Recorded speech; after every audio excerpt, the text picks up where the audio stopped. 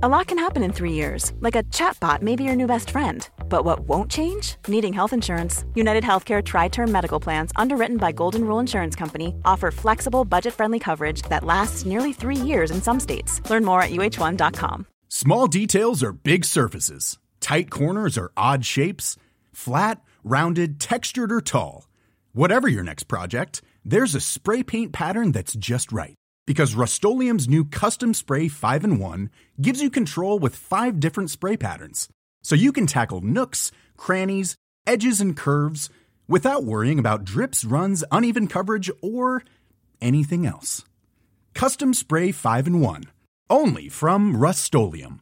Quality sleep is essential. That's why the Sleep Number Smart Bed is designed for your ever-evolving sleep needs. Need a bed that's firmer or softer on either side? Helps you sleep at a comfortable temperature? Sleep Number Smart Beds let you individualize your comfort, so you sleep better together. J.D. Power ranks Sleep Number number 1 in customer satisfaction with mattresses purchased in-store. And now, save 50% on the Sleep Number Limited Edition Smart Bed for a limited time. For J.D. Power 2023 award information, visit jdpower.com/awards. Only at a Sleep Number store or sleepnumber.com.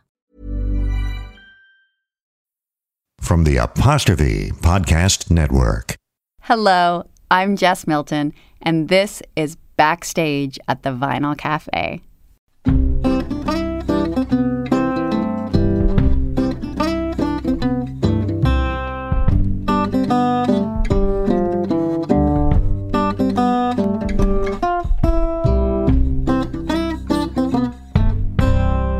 Welcome.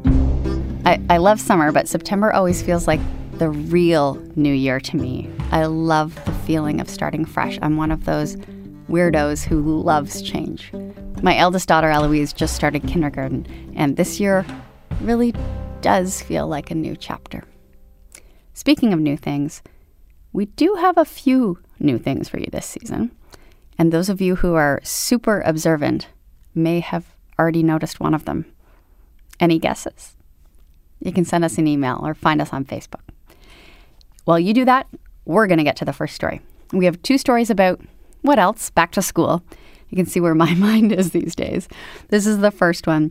This is a story that I can really identify with. I am now packing school lunches for the very first time. And oh my God, it is so intense. It is not the kind of thing people warn you about. Like, you have a baby and they're not like, brace yourself for 5 years from now. It's going to be really intense. I had no idea it would be like this. I mean, the moment when I unpack Eloise's lunch pack at the end of the school day and I get to see how much she's eaten, it's like some sort of bizarre Google rating system. Like, she might as well just turn to me and say, like, 2 stars, Mom. Crushing disappointment. Anyway, here it is. This is Stuart McLean with School Lunch. So after supper, on the night before the first day of school, Morley sent Dave and the kids to Lawler's Drugs to buy school supplies. Morley stayed home. She had already done clothes, shoes, medical forms, the dentist, and groceries. Dave stopped at the magazines and said, "Choose what you need and I'll meet you at the cash." Sam was first back. He dumped a handful of stuff on the counter and he said, "There, can I have gum too?" He had chosen a pink pearl eraser, a package of 5 eraser tips that fit on the top of pencils, a bottle of whiteout, and a dispenser of Correcto tape. "What about something to put your mistakes into?" said Dave. What about a binder? What about a pen? "Pencils," said Sam, "not pens." He came back a few moments later with 5 pencils and a red 3-ring binder with Spider-Man on the front. "There," he said. "Can I have some gum?" Stephanie chose an oversized nylon binder that zipped up, a package of 6 pastel-colored Hillary notebooks, a giant pack of loose leaf, and a $49 fountain pen.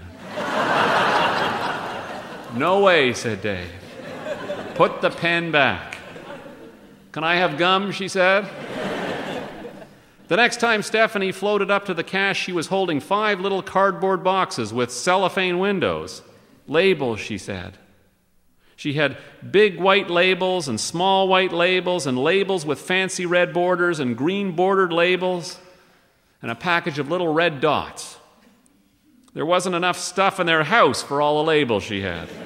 Please, she said, I love peeling them off the paper. I love sticking them on things. Put the red dots back, said Dave. He had to draw a line somewhere. And the fountain pen. Dave bought himself a wooden ruler with a metal ink strip for old time's sake, a small blue notebook because the pages tore out so elegantly, and a pack of gum. On their way home, they stopped for ice cream. The world seemed perfect. The end of another summer. His children beside him with their new stuff. When they got home, Sam threw his bag on the couch. I got Correcto tape, he said. You can cover anything. And an eraser, said Dave, and pencils. Morley was making coffee. Stephanie spread her new books out on the kitchen table. Should I use blue or green for history, she asked. What about the pink one, said Morley. I always used pink for history. That's dumb, said Stephanie. Pink's for math. Morley wasn't about to argue. It was the end of a long day. She had been grocery shopping before supper. She was tired. She had spent longer than usual in the supermarket, aimlessly gliding down the aisles, looking for things she could put in her children's lunch bags. Something new, something surprising, something they would eat. Just one day, she wanted one of them to come home and say, gee, lunch was good. You hear that just once.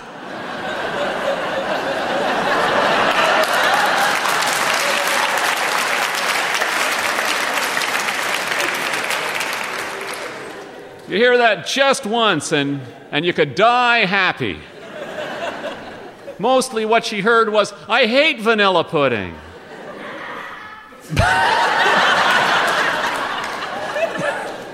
Or don't send those yogurts with the exploding aluminum lids.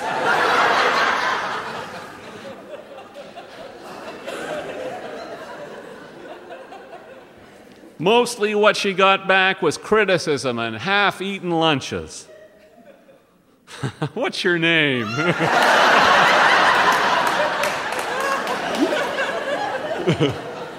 What's your name? Who? Richard. It's good to have you here, Richard.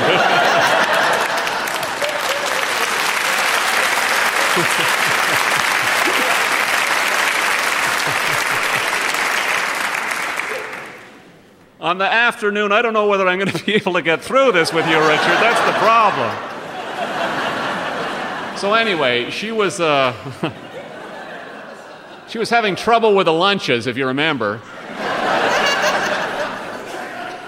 I'll just recap here. We had honeysuckle rose. And then the kids went to Lawler's Drugs to get some stuff, and Dave went with them. And then Morley went to the grocery store, and she was having a hard time getting lunch. She wasn't the only one. On the afternoon before the first day of school, the supermarket seemed to be full of women like her, aisles of mothers trapped in the same vortex. Defeated mothers with defeated eyes staring into the middle distance in search of school lunch. Morley felt like she'd tried everything in the store at one time or another. What kept her moving was the faint hope that there was a new idea on a shelf somewhere. She knew she was on a fool's mission. She knew even if she found something that they had never tried, she'd be crazy to buy it. Her enthusiasm for unproved items tempered by the knowledge that anything the kids turned their noses up at would be her lunch until it was finished. That's why she didn't buy in bulk anymore. Because she had learned when it came to school lunch, her children couldn't be trusted. Last year they said they liked mango juice. So she had bought flats of mango juice from one of those discount superstores, carrying them from the car and stacking them in the basement. Enough mango juice to see them through Christmas. A pile of mango juice as high as her waist. The day she packed the first mango juice in their lunch, they both came home and denied ever liking it. Why did you give us that stuff? Morley drank mango juice at lunch every day for 2 months straight. She used it to wash down the prune apple cereal bars that no one else would eat. It was either that or throw the cereal bars out, and she was damned if she was going to do that. Even Arthur, the dog, would only eat them grudgingly, leaving little mounds of wet oats around the house, which were not a pleasant thing to step in, especially if you stepped in them unexpectedly at night, in the dark, with bare feet. This year, for the first day's lunch, Morley bought Kaiser rolls, an expensive salami, some crisp new apples, and chocolate milk, and not the little ones, the big ones, full pints. Short of stuffing their lunch bags with licorice, something that she had considered doing, $2 worth of licorice each, and maybe a Coke or a Jolt Cola. Nothing else. Gee, Mom, great lunch. Short of stuffing their lunch bags with candies, the Kaiser rolls and the expensive salami were the best that she could do. The kids were in bed by 10. When she went into Sam's room to say goodnight, he was reading Mad magazine. "Be careful," he said, as she stepped over his clothes. Sam had laid everything he was going to wear on the floor, the red T-shirt tucked into the jeans, his new sneakers sticking out from the bottom of the pant legs, like he could slide into them. Morley knelt down in the darkness and pulled off a price tag that was still attached to the jeans. Stephanie had all her notebooks stacked on her desk, all neatly labeled. She'd used the labels with the red borders for her name and put a large blank white one below it to fill in the name of the subject. "It's like Christmas Eve," said Morley to Dave when she came downstairs. "It's like that perfect suspended moment on Christmas Eve when everyone's in bed and the presents are under the tree and the only thing left is potential. When everything has the possibility of perfection." Before she went to bed, Morley looked in on both her children one more time. Sam was sound asleep on his back, his hands folded behind his head, a huge grin on his face. Stephanie still had her light on, reading a fashion magazine. "Lights off," said Morley. And then she went back into Sam's room and stood there for a moment, looking at him, smiling in his sleep, reaching out with her fingers and touching her son's grin. And then she went to bed. And she lay in bed and she thought about the year ahead and she felt pleased. First day of school was like launching a new ship. The kids had been in dry dock all summer. Tomorrow it was time to push them out to sea again. Everything was ship-shape. She had done everything she was supposed to do. She began to run through the day in her mind. She got up and checked the alarm. It was set. Their clothes were ready. Their books were ready. She'd bought a box of some awful cereal for breakfast, a cereal that would change the color of the milk they poured on it to a bright primary color. A cereal with enough sugar in it to wake them up on the first early morning of the school year. And she imagined the perfect lunch that she'd prepare, the chocolate milk, the good salami, and she'd wrap the Kaisers in saran wrap instead of wax paper so they could see what she had made them. She thought of these things and they made her smile. And then as she lay in her bed in the darkness, Morley frowned. The lunch bags were missing. Each child had a reusable nylon lunch bag with a Velcro fastener at the top. And the lunch bags hadn't crossed her consciousness all summer.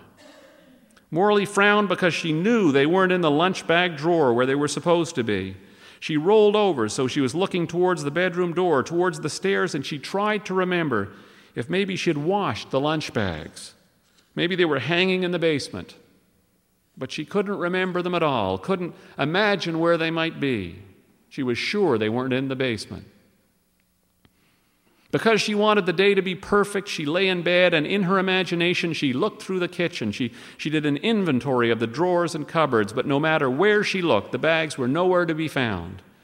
They weren't in the drawer where they belonged or the cupboard where she put things she wasn't using. She lay there for maybe 10 minutes thinking about the lunch bags before she was suddenly seized by a horrible notion. When the thought came, she sat up in bed abruptly. She knew exactly where the lunch bags were. She'd passed them 100 times since school was out. They were in the kids' backpacks, which were hanging downstairs by the back door, where the kids had left them in June, after the last day of school, where they'd been all summer, unpacked and festering. Morley switched on the light beside her bed and got out of bed. She couldn't sleep without knowing the truth. She retrieved Stephanie's backpack first, carrying it from the hook by the back door to the kitchen table. It must have weighed 50 pounds. Crammed with every book Stephanie had used in grade 11, how could she have forgotten about this? She pulled out the books one by one, and she made a pile on the kitchen table until she got to the very bottom of the backpack.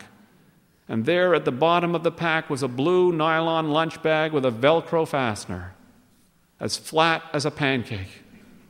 Morley opened it slowly and peered inside. Everything had fused together, the weight of the book squeezing the life out of the uneaten lunch. So it had hardened into a leather-like strip. Morley put the bag down and walked across the kitchen and got a pair of yellow rubber gloves from under the sink. She put them on, and then she pulled at the leather thing in her daughter's lunch bag. It came out in one piece. It didn't resemble any kind of food Morley remembered having in her kitchen. In fact, it didn't resemble food. It looked more like the pictures she had seen in National Geographic magazine of dead bog people. She put it back in the bag. Sam's lunch bag was on the top of his backpack.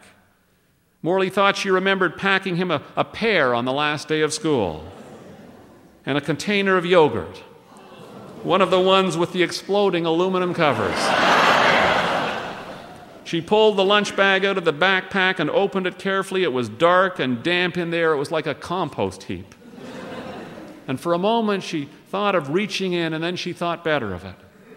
Instead of reaching in, she closed the bag and put it back where she found it, at the top of Sam's backpack. And she hung the backpack up on one of the hooks by the back door, beside Stephanie's. And she went back upstairs and she got into bed, but not before she had reset the alarm clock for 15 minutes earlier. So there would be time in the morning for the moment she imagined now as she lay in bed, the moment when Sam and Stephanie were eating the sugar cereal, and she said, "Where are your lunch bags?"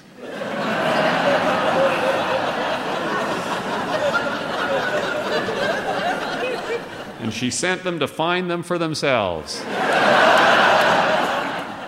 It was 1:30 in the morning. They'd be up in less than 6 hours. As she drifted to sleep, Morley thought of the bottle of whiteout on Sam's desk, and she wondered when he would first have to use it, and whether maybe tomorrow she should go to Lawler's Drugs and get Stephanie that fountain pen, prepared to do anything to make the year ahead a perfect year for her children. Anything but cleaning out those bags.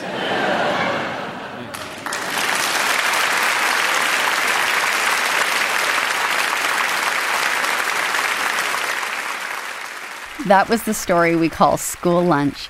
That was recorded at the Glenn Gould Studio back in 1998. Yowzers, that was a long time ago.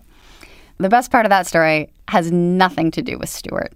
The best part of that story is that kid, Richard. So funny. When we were out on tour with the Vinyl Cafe, we lived for moments like that. Unpredictable moments. Without those little moments, a live show is really just a movie. So I love Richard and his interjections, which made that story so much better. But I also love that line at the beginning when Sam is choosing his back-to-school supplies and he chooses pencils and Correcto tape and erasers, and Dave's response is, "What about something to put your mistakes into?" So great. I don't know if you heard the bonus episode in the summer where I interviewed Meg Masters, Stuart's longtime editor, but one of the things we talked about was how good Stuart was with kids. And I told Meg that the responses that Dave, the character, has to his own children are like I read them like they're a parenting guidebook for me. Dave is an incredible parent, and that's an example of the way he would respond to his own son, which is so spot on and so funny.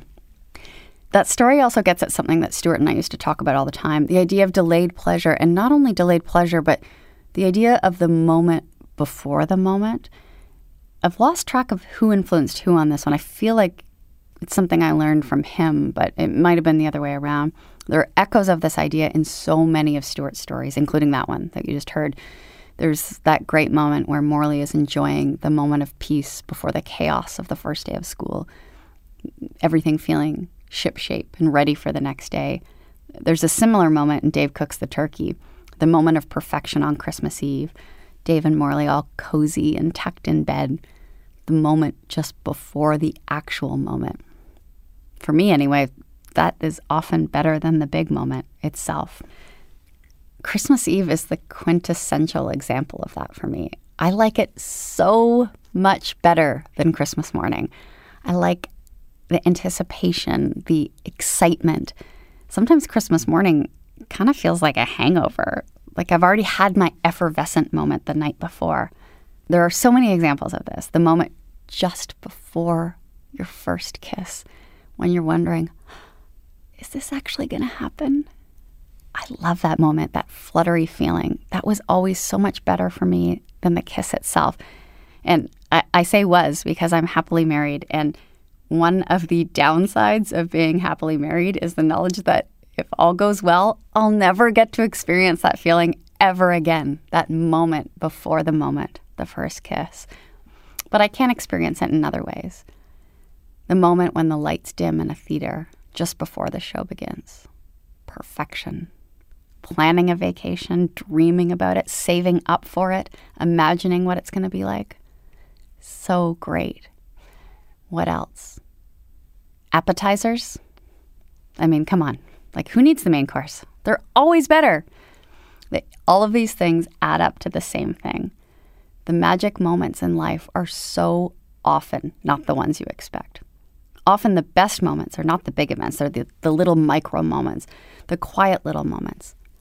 And if you pay attention to that, there's a lot of joy to be uncovered, hiding under the blanket of forthcoming excitement. Stuart was so good at recognizing those moments, and his stories did so much to remind me to recognize those moments in my own life.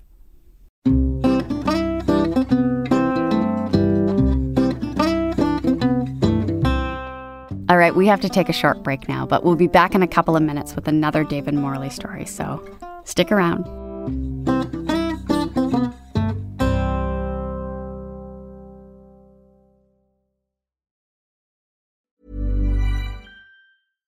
One size fits all seemed like a good idea for clothes. Nice dress. It's a t-shirt.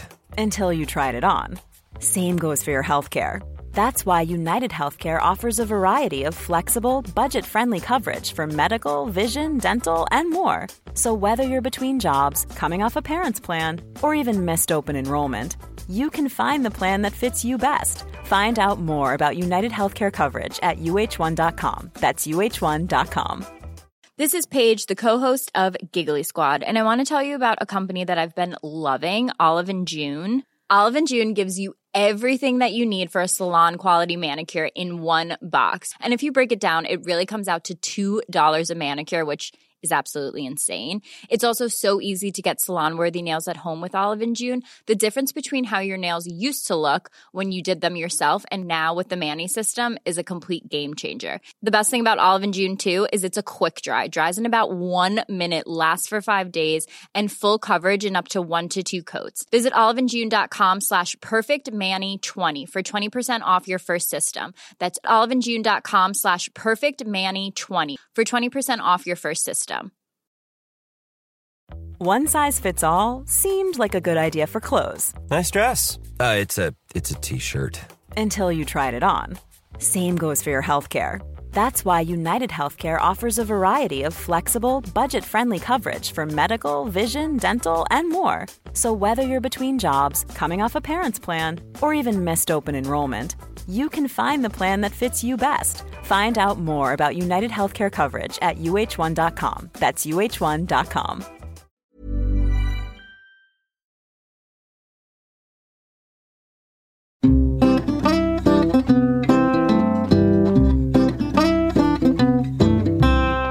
Welcome back. Story time now. This is the story we call Best Things. It was a Thursday night, and it was past midnight, and the street lights were on, but not much else. The occasional television was flickering off the occasional bedroom ceiling. Most of the people who had turned the televisions on had long ago fallen to sleep. It was the time of night when everything up and about was used to being up and about: a late-night jogger, a cop car, a taxi cab, a garbage truck, night patrol. In front of the all-night donut store, the man who sells tomorrow's newspapers to the sleepless looked at the clock on the bank across the street and decided to pack it in. 2 blocks away, Dave, sitting in his living room with a glass of bourbon beside him and the Beatles' White Album on the turntable, raises his eyes when a car glides to a stop in front of his house. A young woman was getting out of the stopped car. Dave leaned forward when he realized the young woman was his daughter. He glanced at his wristwatch, and then he watched his daughter lean back into the car and kiss the driver. It was a casual, familiar kind of kiss, a comfortable kiss. Car didn't move as she turned and walked toward the house. Dave heard her key in the latch, saw the car's headlights blink. He hadn't been expecting his daughter home. She hadn't said that she was coming.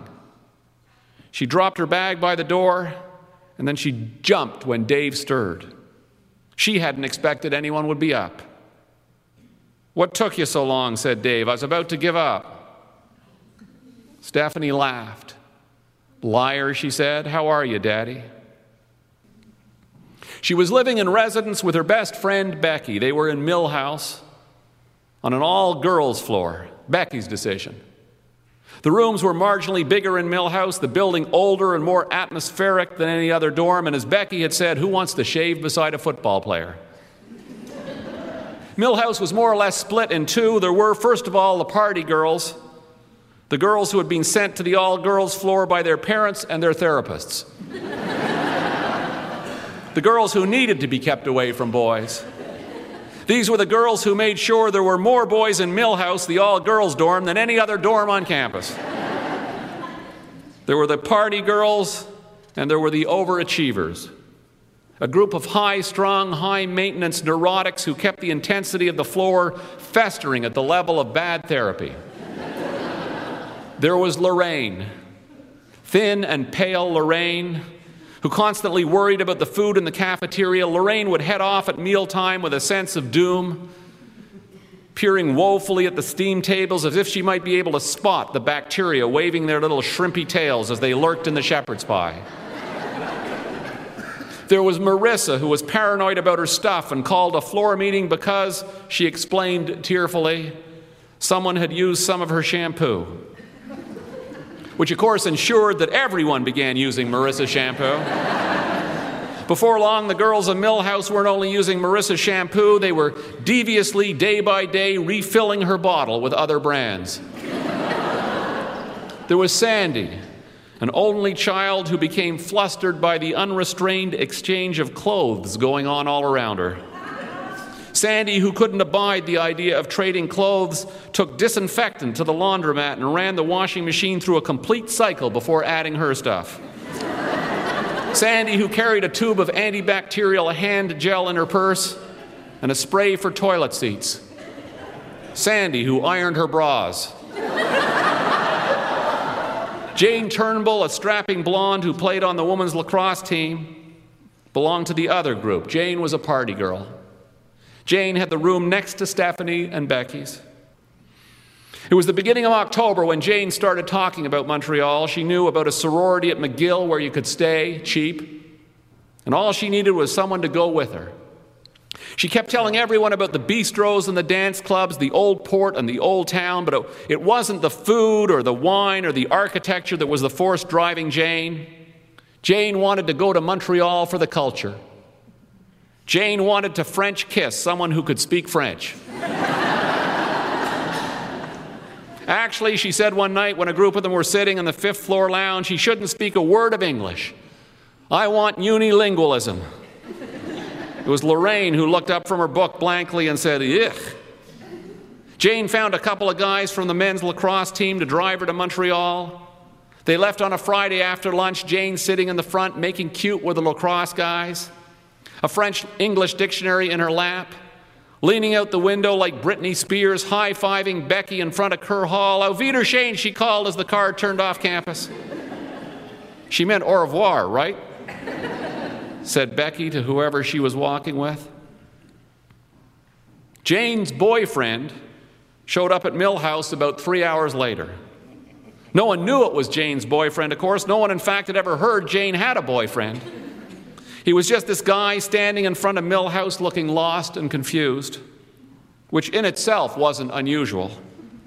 There were often boys standing in front of Millhouse looking lost and confused.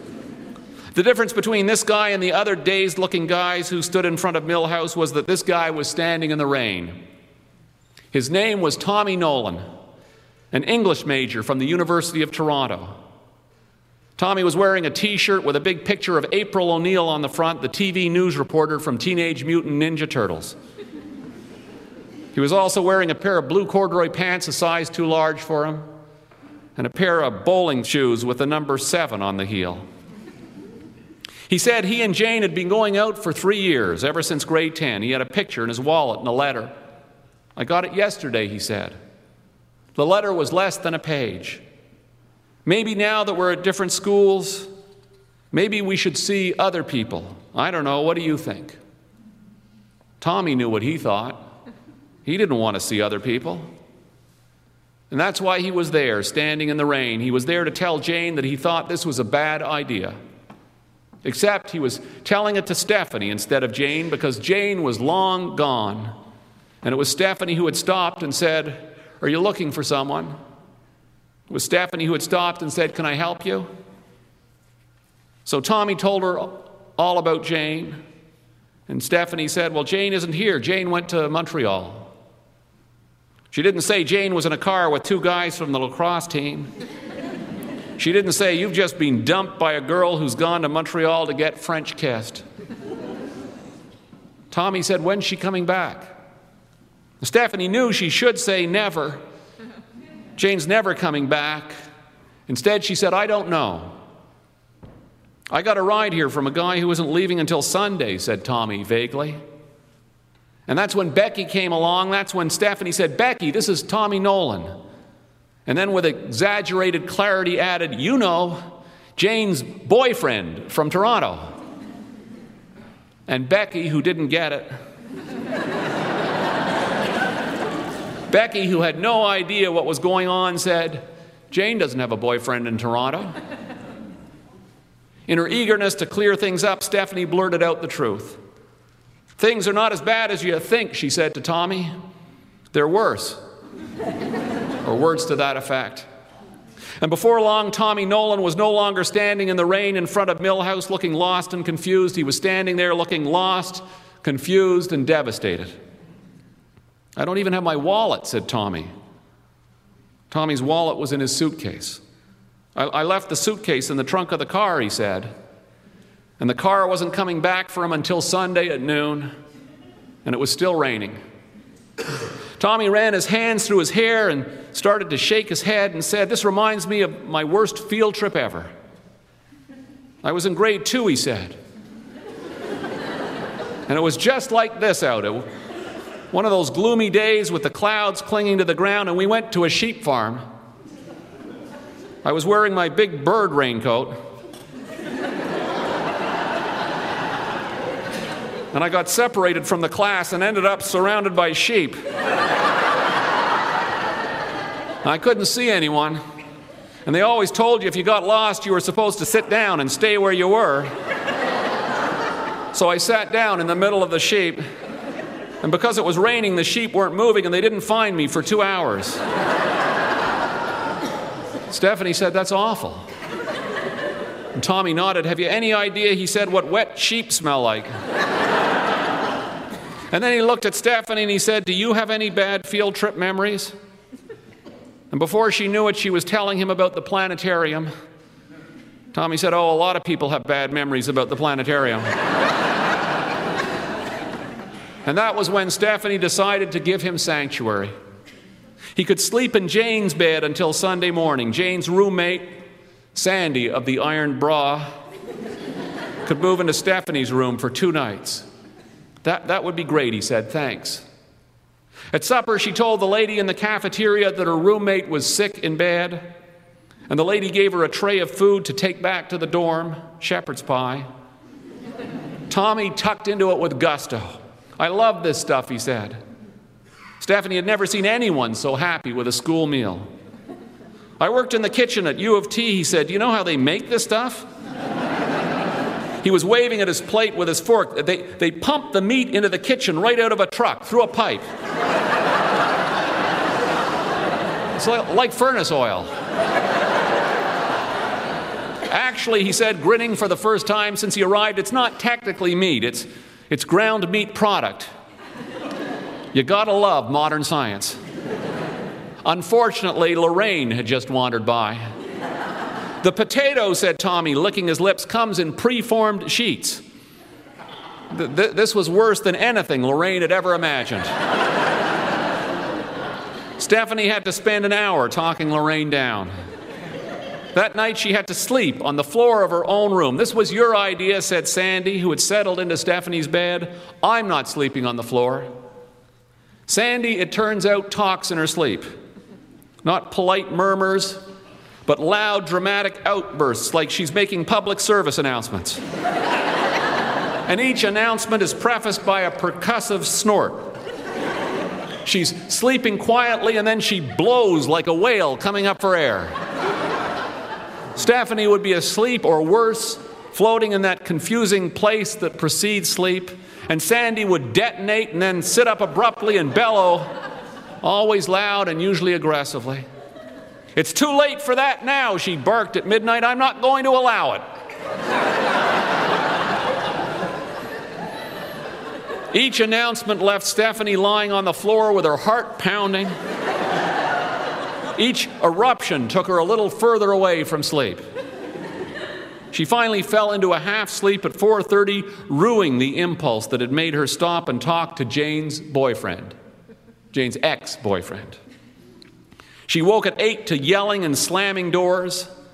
Sandy had gotten up and gone next door and discovered Tommy had slept in her bed instead of Jane's. He'd also worn her robe to the bathroom.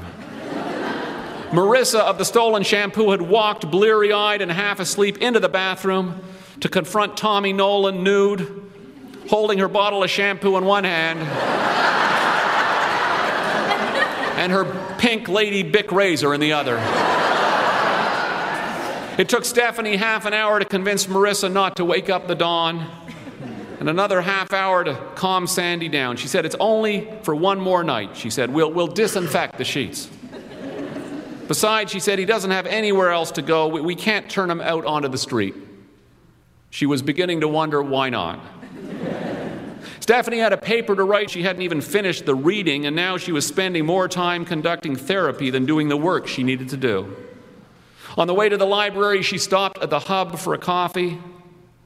Tommy Nolan was sitting in the corner writing something in a black hard-covered notebook. He had a glass of water in front of him. He smiled when he saw her, and he motioned toward the empty chair across from him. She sat down to be polite. "You look tired," he said. Stephanie shrugged and looked at his notebook. Oh, he said, lists. Stephanie didn't say anything. Tommy said, all-time favorite UFO movies. All-time favorite songs sung by movie stars. Stephanie nodded. Tommy said, I was just adding to my list of toys that disturbed me when I was a kid. He's just had his heart broken, thought Stephanie. Be patient. Try to look sympathetic. I'd forgotten about Mousetrap, said Tommy. You could spend an entire afternoon setting that trap up, and then just before you started playing, somebody would knock something or a gear would stick. I don't think it ever worked for me. What a stupid game. And then he sighed and said, I guess I'm feeling stupid. Stephanie said, well, what else is on your list? Tommy said, we had a little dog where you flipped a switch and it would walk around in a circle and bark and then do a somersault. It drove me nuts. And my brother had a teddy bear that talked. It was supposed to be cute, but it had these eyes and it sounded like Satan. I hated it.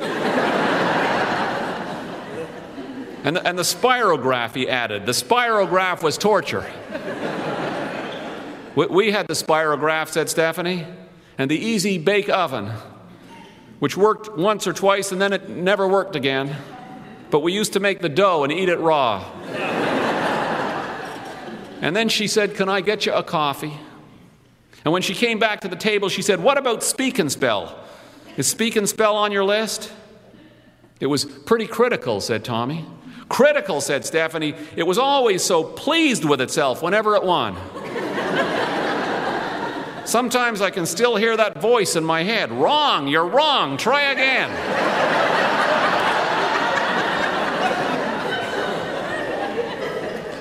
Stephanie took Tommy with her to a party that night. It was a disaster. She spent the whole night alone. Someone told the boy that she had her eyes on, that she had brought the guy in the April O'Neil t-shirt, and he stayed away from her all night. Tommy had a wonderful time. Tommy danced with everyone. Tommy seemed to be getting over Jane. And then when Stephanie finally decided that she had had enough, Tommy appeared at her side. I should go too, he said. Great, thought Stephanie, so everyone thinks I'm leaving with him too. Halfway back to Millhouse, he suddenly said, have you ever had a crush on a cartoon character? What do you mean, she asked. But she knew exactly what he meant, and she could feel her heart beating faster. When I was really young, he said, I had a crush on Babs from Tiny Toons. Later, I crushed on Gadget from Chippendale Rescue Rangers. And then he said, pointing to his chest, there's April O'Neil from the Turtles. And lately I've been sort of wondering about the Baroness from G.I. Joe. What do you think she'd look like in leather? Stephanie had stopped moving. She couldn't believe what she was hearing. She thought she was the only one. All these years she just assumed that she was messed up. I like Eric from The Little Mermaid, she said slowly. Watching him carefully. Not sure that he wasn't making fun of her, but he didn't look like he was making fun of her. He was nodding. So she kept going. I had a minor crush on Robin Hood from the Disney show, she said. And Peter Pan, of course. Of course, she thought to herself. Of course? What did she mean, of course? Like this was normal? Like everyone had a crush on Peter Pan? And sometimes, she said, throwing caution to the wind, sometimes, if I'm in the right sort of mood, Bart Simpson can seem sort of cute. And you know what Tommy Nolan said? He didn't say, are you nuts, like she expected him to. He said, who else? She laughed out loud before she answered. And she looked at him carefully, her eyes widening, seeing him maybe for the first time, seeing not the soaked boy who had stood dejectedly outside Millhouse the night before, but someone entirely different, someone who made her feel completely normal, absolutely herself. She said, I've always thought Commander Cobra was kind of cute. And Tommy said, well, that's because he always had the best lines in the show. On Sunday, she got up early and went to the library to work on her paper. But it was hard to concentrate on the Hemingway because she kept wondering what Tommy was doing. What he was doing was sitting on the far side of the library writing in his notebook. He wasn't working on his list anymore. He was writing a poem for Stephanie. I am writing this, he wrote, on Sunday morning. I'm sitting at a desk in the library with a newspaper open in front of me and the peace that comes to those with time on their hands. Behind me, there's a large window bathed in the warmth of this October sun. And across the room, I can see you working on your paper about Ernest Hemingway. My horoscope says that the moon is in Saturn, a time for change. But as I sit here and watch you work, I wonder what Saturn could have to do with anything, when no one even knows whether the rings are shattered moons or snowballs, or why it confused Galileo so when it filled his cardboard and leather telescope, all hazy and yellow. But most importantly, I'm wondering how you do that thing with your nose, the way it crinkles like that every time you stop to think, and why it makes me feel like this. He liked his poem.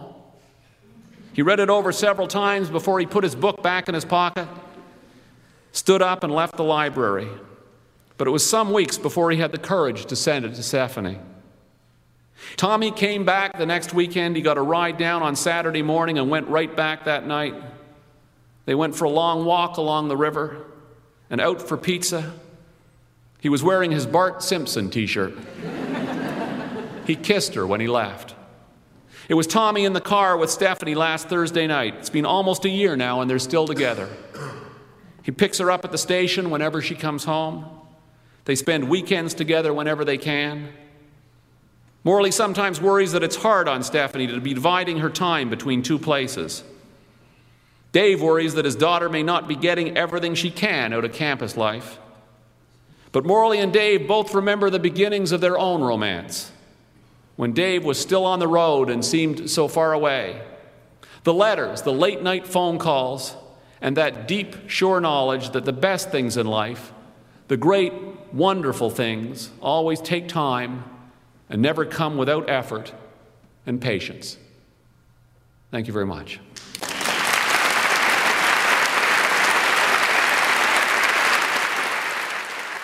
That was the story we call Best Things.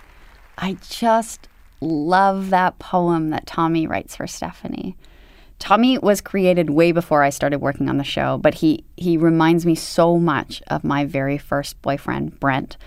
Brent, like Tommy was or is, I haven't talked to him for a long time, but certainly when I knew him, he was a lovely guy. He didn't write me poems, but he did draw me these beautiful comic books where we were the characters in them, and he made me these mixtapes. He loved music, same as I did, and I would spend hours listening to the lyrics, trying to tease out what he was trying to tell me. There was always a message to these mixtapes, and I loved uncovering it. So it makes me happy to think of Stephanie falling in love with someone like that, someone quirky and smart and full of love and not afraid to show it. We have to take a short break right now, but we'll be back in a couple of minutes with a sneak peek from next week's episode. It's one of my all-time favorite scenes in any story ever. So stick around. You should hear it.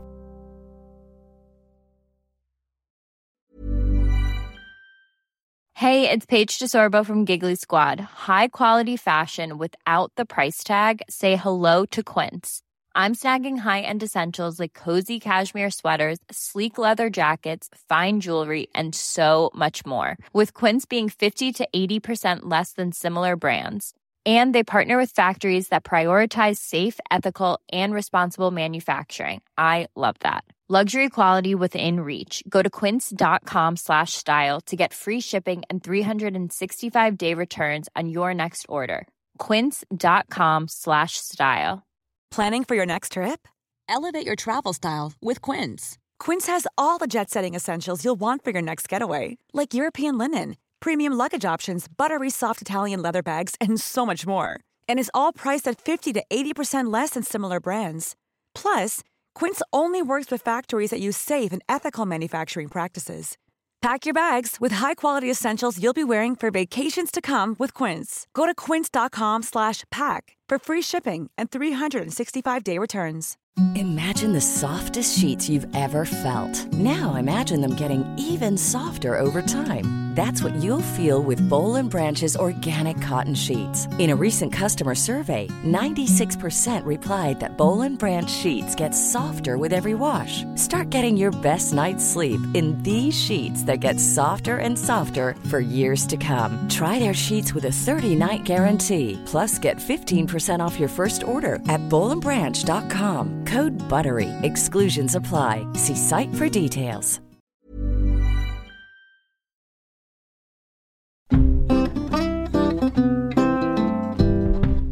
That's it for today. We'll be back here next week with 2 more Dave and Morley stories, including this one.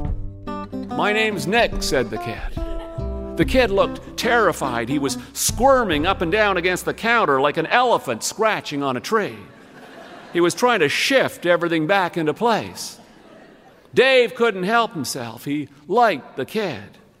He decided to give him one last chance. Dave said, "Do you like Dylan, Nick?" The kid nodded. He had no idea what was going on, but he knew it was bad. Dave smiled. Dave said, "What about Duran Duran?"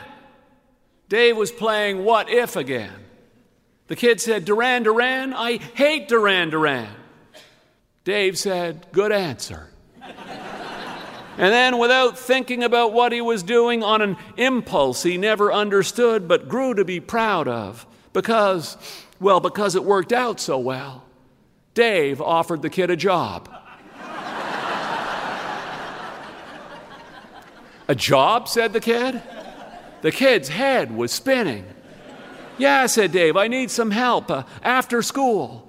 You look like an honest guy." Things were definitely not going the way the kid had expected them to go. The kid said, "Working? Like what?" "Helping out," said Dave. "Stocking, cleaning, looking out for shoplifters, that kind of thing." The kid swallowed. Kid said, "I don't think so." Dave said, "Good," without missing a beat. "Why don't you start tomorrow? Minimum wage, except for tomorrow, of course. You've already been paid for your first 4 hours."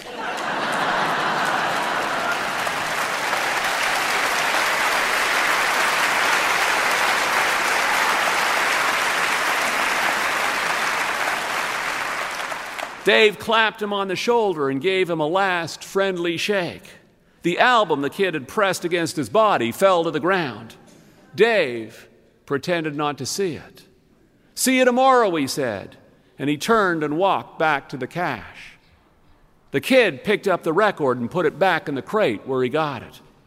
On the way past the counter, he stopped and said, "My name isn't Nick. My name is Scott." Dave said, "I'm still Dave. See you tomorrow."